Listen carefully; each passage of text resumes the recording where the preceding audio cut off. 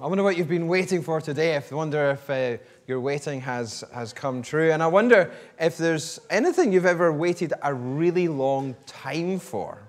You might have been thinking, oh, Christmas is a really long wait. I wonder if there's anything else you've waited a really long time for. Why don't I'll give you 20 or 30 seconds just in a moment to turn to your neighbour and say, what is the longest you've waited for something? And what was that something? The longest you've waited for something, and what was that thing you waited for? Over to you just now.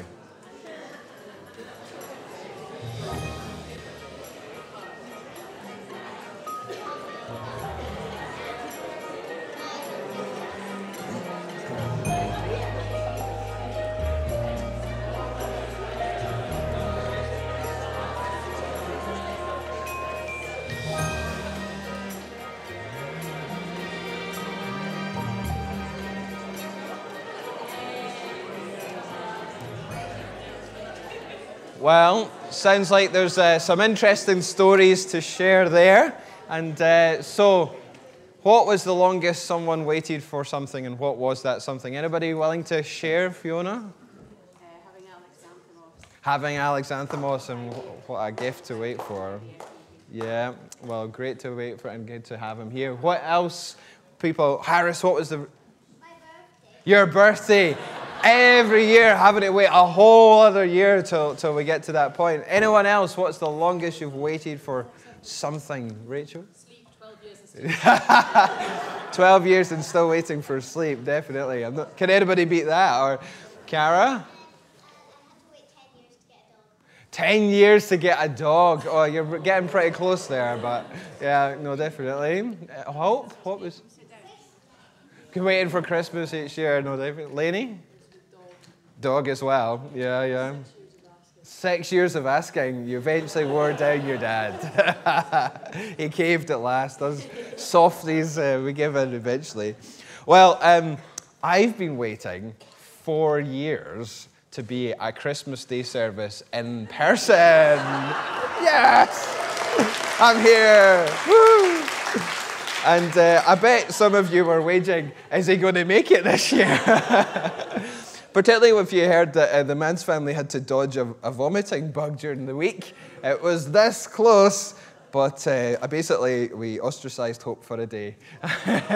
So she is the best little girl and looking out for her dad and little brother, so she is a star. So well done, little one. You put up with a lot to help us as a family. But we're here.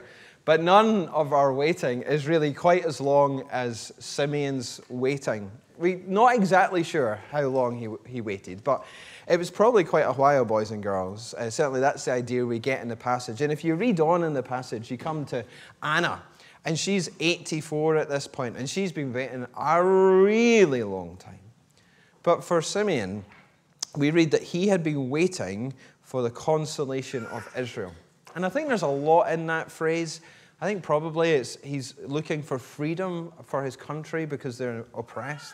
But I think he's also waiting for God's kingdom to come and to bring the good that God had promised in the Old Testament. And God had painted many pictures in the Old Testament of what it would be like when his kingdom came, and he was waiting for that consolation.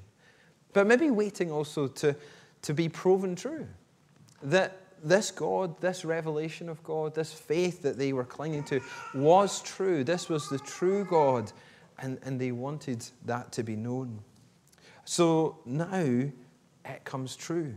Because he goes on to say, Sovereign Lord, you may dismiss your servant in peace, for my eyes have seen your salvation, which you have prepared in the sight of all nations, a light for revelation to the Gentiles, and the glory of your people Israel. Jesus was the promise Simeon had been waiting for. And he would be the way of salvation. He would be light to see God more clearly so that we could see God's heart and his ways. And Jesus would prove that the faith and promises of the Old Testament were true, and that any who had faith in him would share in God's future kingdom. Boys and girls, I know that we've all been waiting for a really big day today, waiting for presents. And now we begin to wait for that lovely food that I'm sure is coming later today. Waiting to spend time with family. And I bet there's a few of us in the room and at home that are waiting for a rest. But let's remember what we have in Jesus. Salvation, a revelation of God, and a very sure hope that the waiting is over and the real celebration can begin. But let's notice something else from our passage. That no one around Jesus and the family, other than Simeon or Anna, knew what was going on. No one else was expecting God to show up in that way as a baby. And so I'm not going to ask you to share, but I wonder, what was your least glamorous present this year? The one that you're like, oh, that's lovely. Secretly thinking,